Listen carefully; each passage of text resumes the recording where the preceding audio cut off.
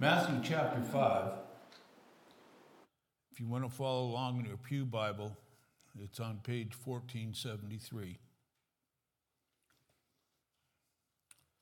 Chapter 5 begins what is commonly called the Sermon on the Mount. It is without a doubt the single longest and inspirational and touching message that Jesus taught. It is powerful. It's amazing. If you haven't had the chance to read through it, I would suggest you do, but we're not going to go all the way through it today. We're going to look at most of the first part that is commonly called the Beatitudes. Now, it's called the Beatitudes because in Latin, it's beatitudo, and we've kind of made it English in saying the B-attitudes, because those are the things we are to be, kind of taken from Hamlet, where he says to be or not to be, to exist or not to exist, so to speak. And it's the idea of these are the things we are to be. Now, compared to the world around us, it's full of contradictions. It contradicts almost every basic thing that the world around us believes. It's important for us to understand that all of these are going to apply to our lives.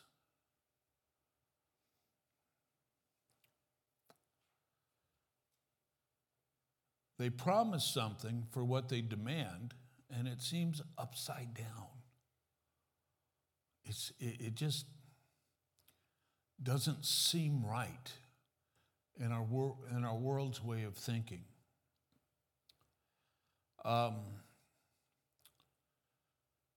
Who is the greatest person ever born of women or of men, as the Bible puts it? Anybody know? Well, check this out. It's in Matthew 11:11. Jesus is speaking, and he says, "Truly I say to you, among those born of women there has arisen no one greater than John the Baptist. Yet the one who is the least in the kingdom of heaven is greater than he." Now, what was upside down about John the Baptist? Well, he had no home, no possessions. He dressed in a camel hair garment, and if anybody's ever ridden a camel, anybody ever ridden a camel? That hair is not pleasant, especially when it touches your skin. It's not soft and smooth. John the Baptist wore that. He ate bugs, locusts, and honey. He had no financial, military, or political power. Even by the standards of that day, he was a complete failure. Yet, Jesus said there was no one greater than John the Baptist. Now, that's kind of amazing, isn't it? What we look at today is not that we should live a life of camel hair clothes and eat bugs, but the message in these passages is about the internal part of each of us, not the external. It's about the spiritual and moral, not the physical. There's nothing in here about political or social reform. They are about you and me and our relationship to Christ and our attitudes towards the world around us. You see, Jesus' greatest concern was for us spiritually, because what we believe determines what we do. I mean, the Jews were pretty messed up. They had 4 different factions that were fighting for their attention.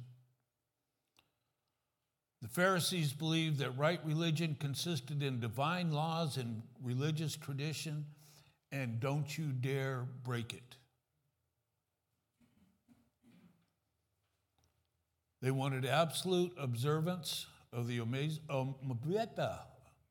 Mosaic law and the details of the traditions. Now, we all know about the 613 laws required in Exodus, don't we? They had probably another 13,000 traditions that they added on to that you couldn't be right with God unless you followed all of those. Different interpretations. The Sadducees were focused on the present, not the past. They were the religious liberals of the day who discounted most things supernatural and who modified both scripture and tradition to fit what they believed. Well, we can't do that either, and the Jews, it wasn't appropriate for them. This can't even say that word this morning. The Essenes were ascetics who believed that right religion meant separation from the rest of the society. They lived off in the boonies by themselves, but would come into town once in a while teaching what they believed.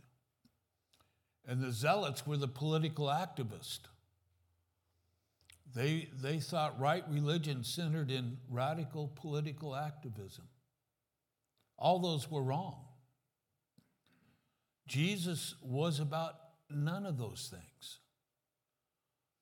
And if we look at verse 1, we see the situation. Seeing the crowds, he went up to the mountains, and when he sat down, his disciples came to him. Now, sitting down, and I'm going to stand up because I don't want you to take me wrong. Sitting down, the posture of a rabbi was absolute. He's saying, now listen to me, this is important. But if he was standing up, it was much more informal. But because of my leg, I got to sit down, I'm sorry. And you can laugh if you want, it's just me. His disciples came to him. Yet there was a huge audience. It wasn't just the 12 disciples. It could have been hundreds or thousands of his disciples, of his followers.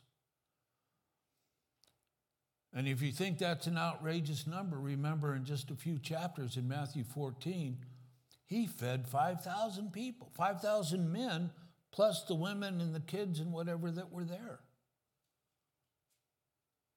So he had huge crowds.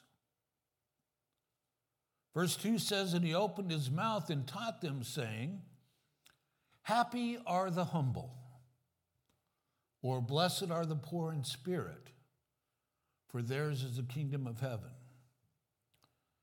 And I said, happy are the humble, because blessed means basically, oh, how happy.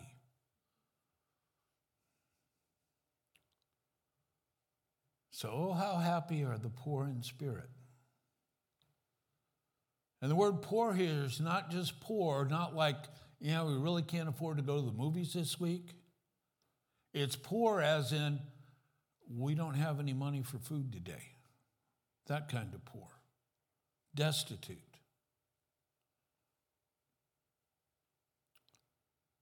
This idea of being poor in spirit is the opposite of self-sufficiency. Through our spirit alone, through our attitudes, through our actions, we got nothing compared to what Christ wants us to have.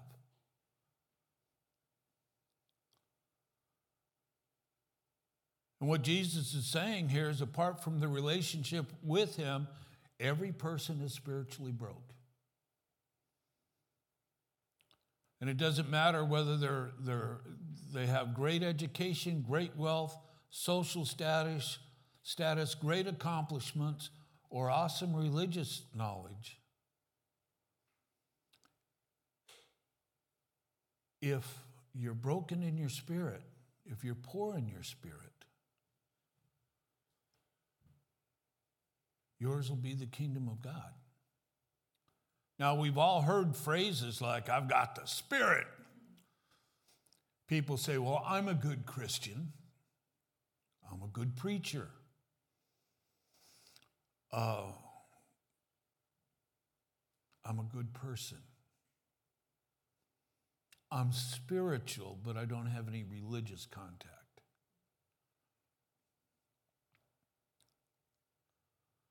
I remember my kids, I would discipline them, and I have people say, well, you don't want to break their spirit. Well, actually, a spirit of rebellion is what you want to break in people, especially in little kids. We also see professional sports players brag about their abilities, focusing on themselves. I'm so often. This team couldn't make it without me. Which brings to thought, I finally figured out why Pastor Ian chose this Sunday to be in South Korea. It's because the Seahawks have a bye week, and he wouldn't miss a thing.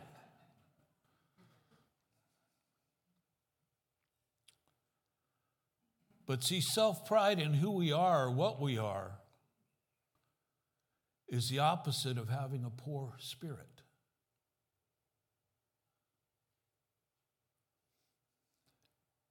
And it's the contradiction, because the world around us doesn't want to see us with a poor spirit.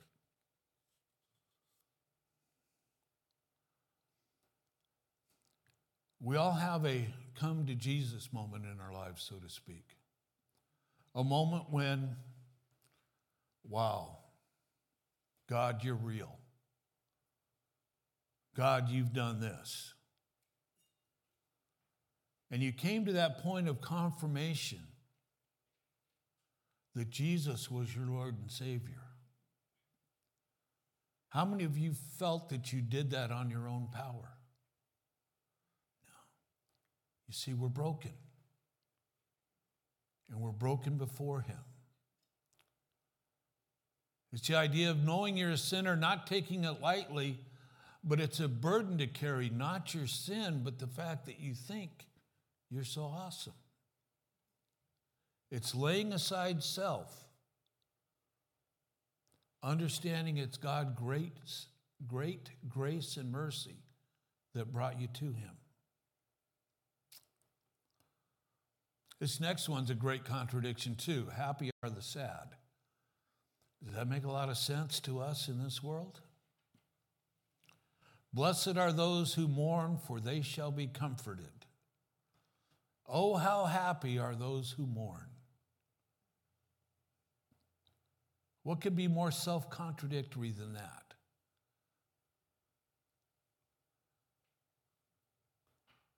When my mom passed away, I mourned. When my dad passed away, I was too little to understand what was going on with him. But I mourned the fact that I never had a relationship with him. And we all mourn for various things, the death of a loved one, a failed relationship, family members who've taken the wrong path, and I'm sure we all have some of those. Sometimes mourning is taken to great extremes, beyond what is normal, so to speak. 2 Samuel 18 and 19, King David is just inconsolable over the death of his son Absalom. And until Joab kind of kicked him in the rear end and said, get over this. Move on with life.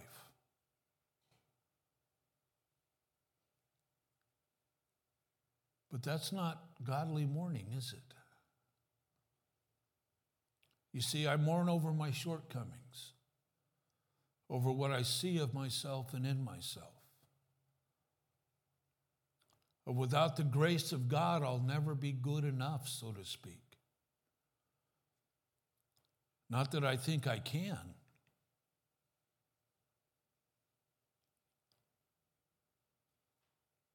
But the way Paul put it in 2 Corinthians chapter 7, he says, for godly grief produces a repentance that leads to salvation without regret, whereas worldly grief produces death.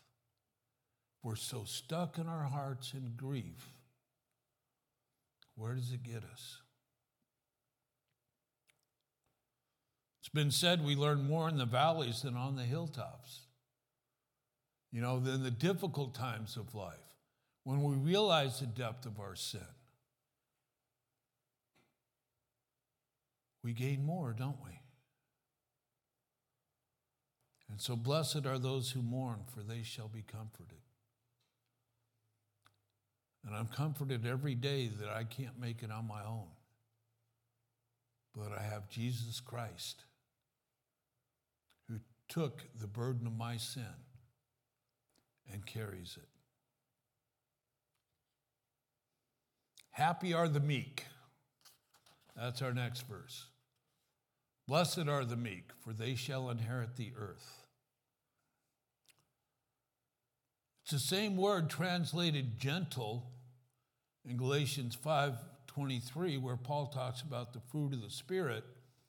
And he says it's love, joy, peace, patience, kindness, goodness, faithfulness, gentleness, self-control.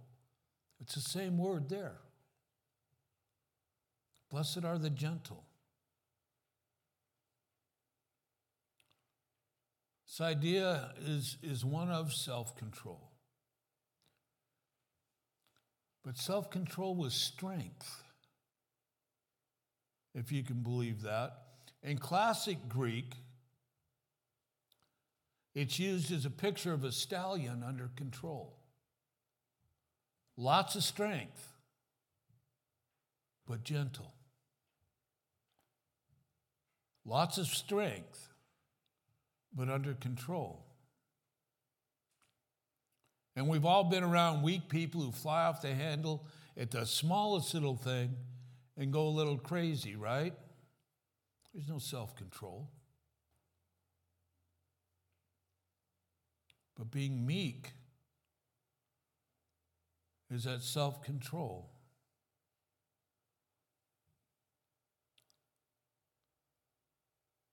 The strength of meekness is not like the MMA fighter beating its opponent to the canvas. I don't know how many of you are into that, but I'm not. I'm just told how it is, But it's not the fighter beating his opponent. It's the medic attending to the losing fighter. That's meekness. Meekness isn't grasping at every little thing. It's not concerned with self. It is totally dependent upon God. It's not fearful. Meekness walks in obedience, as Christ did. Meekness submits our self-will to the Father's perfect one.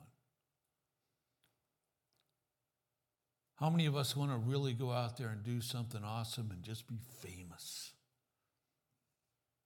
Be the Taylor Swift or she's involved with some football player, Kelly or Kyle, or I'm waiting for someone to come up with. Kelsey, thank you, football fan.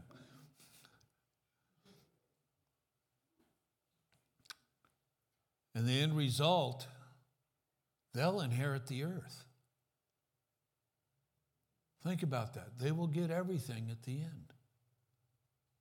Total contradiction to what the world tells us. Remember, as a carpenter working my way up in the construction industry, this one superintendent came along and said, you got to toot yourself. You got to let people know how great you are. You got to let people know all that you do. It's not meekness. Happy are the hungry. How many of you are happy when you're hungry? My daughter has a sign in her house that says, hangry. It's a combination between hungry and angry. And that's usually how a lot of us get when we're hungry, right? We want something to eat, we get a little cranky. Verse 6, blessed are those who hunger and thirst for righteousness, for they shall be satisfied. This beatitude speaks of a strong desire, a driving pursuit, or a passionate force inside the soul. It is ambitious, but not the type of ambition that brings glory to oneself. It's ambition of the right type. Its object is to honor, obey, and give God the glory by being a part of his righteousness.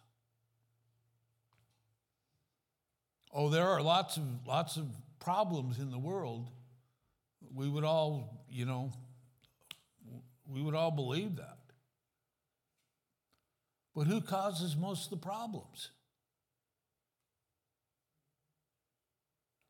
We have an enemy who is out there. He is the father of lies. He manipulates the world toward evil. People go from thou shalt not kill to killing little babies. How does that make sense? We see his influence all around. In the wars and the famines, in the media we listen to, the political stances that don't honor God, and I might add, which is probably most of them.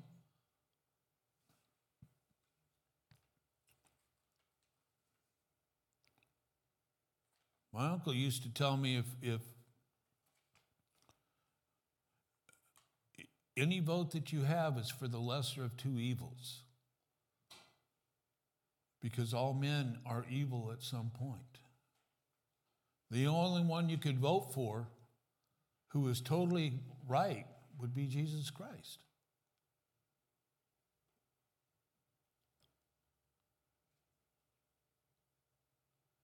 To hunger and thirst for righteousness is to influence, to live as much as we can for God's righteousness, to do the right thing, to have a worldview that focuses on what God wants and not what our desires are or the political views around us.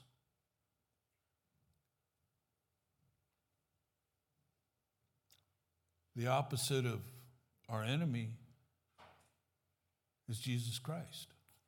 Who do we follow? And our first four Beatitudes, they deal with the inward man, the inside of us, our inward focus on what we should be on the inside. And then how is that shown to the world? Well, that's where the next ones come in. You see, if we have poverty of spirit, a poor spirit, we understand the need for mercy. If we mourn over the sin of sins,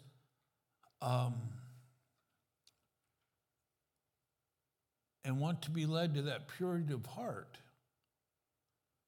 that goes in verse 8. But let's not get ahead too far. Blessed are the merciful, happy are the merciful, for they shall receive mercy. Mercy is not a virtue, and it wasn't a virtue in the days of Jesus on the earth. Jewish leaders were arrogant, judgmental, self-righteous, doing more condemning than really helping.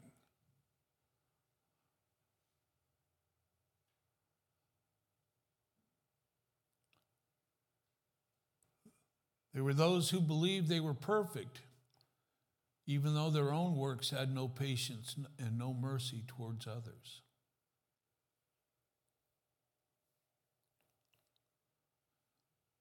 It was like to them, everyone but the religious leaders were enemies to God and their leadership.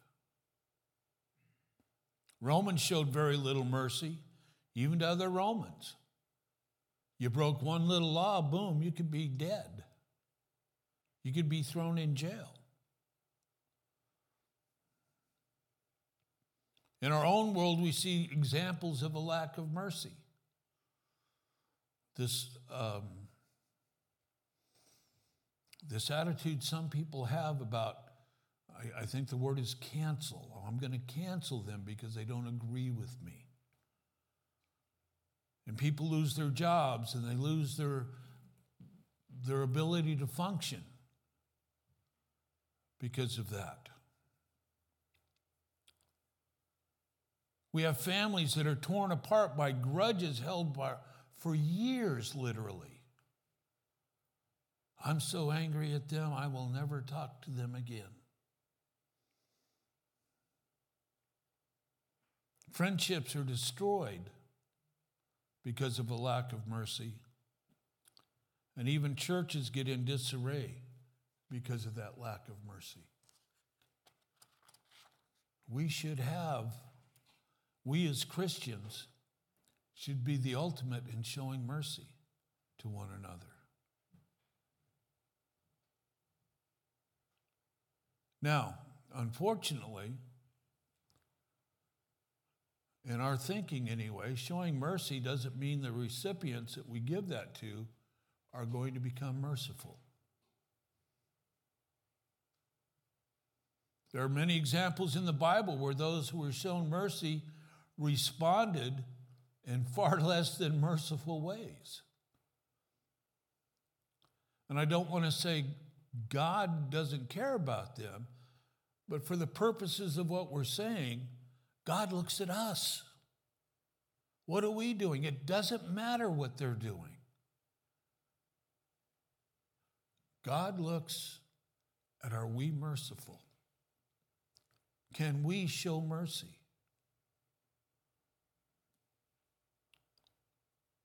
But what does it mean that we will receive God's mercy? Well, in the Septuagint, that's a Greek translation of the Old Testament, the Greek word for mercy is eliamon, and it's used in place of the Hebrew word hesed, which is always used for God's loving kindness towards those who are his. And it's translated in a dozen different ways. But the underlying thing is God shows mercy. We're going to receive that mercy. And we got time for one more. Verse 8, happy are the holy. Blessed are the pure in heart, for they shall see God. Now, frankly, there's more packed into this one verse than we would comprehend in a month of Sundays going through it. But it relates back to verse 4, mourning over our sin. It's the idea of personal holiness. And holiness is found in every book of the Bible, and it's not an external show like the Pharisees and the modern-day false prophets who claim the more material blessings you have are evidence of your faith in holiness. What a crock of crud.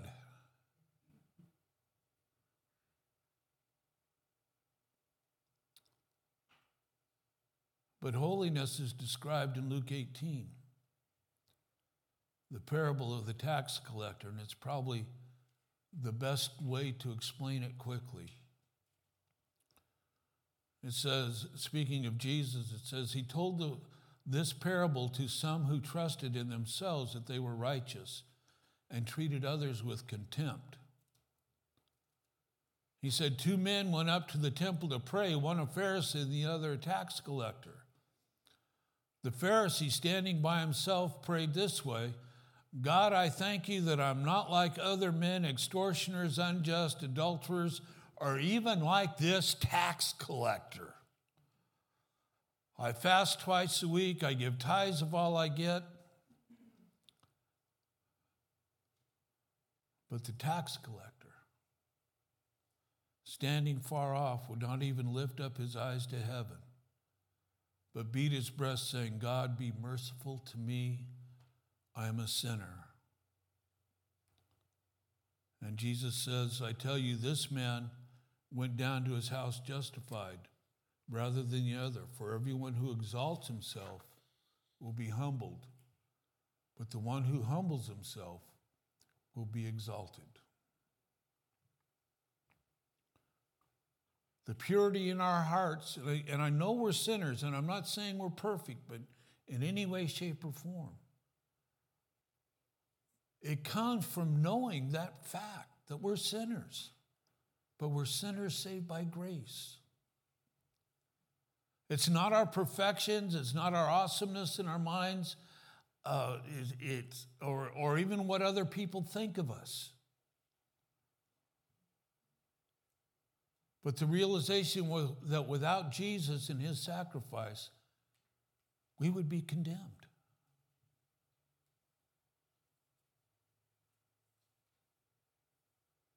It's a heart issue. And what does that mean? Well, we think of the heart as being the center of our emotions, don't we? My heart just breaks for him. Oh, my heart pumps for joy whenever I see her. Now, that does happen to me when I see my wife. I want you to know that, but that's not the point here. In the Bible, the heart is the center of our being, inside and out. In the book of Genesis, we are told their hearts were wicked, and Jeremiah tells us the heart is more deceitful than all else and is desperately wicked. Who can understand it? And Jesus said in Matthew 15, verse 18, what comes out of the mouth proceeds from the heart, and this defiles a person. For out of the heart comes evil thoughts, murder, adultery, sexual immorality, theft, false witnesses, slander. These are what defile a person. But we, like David, can finish off this morning's service with saying, create in me a clean heart, O God, and renew a right spirit in me. That's all we can ask for.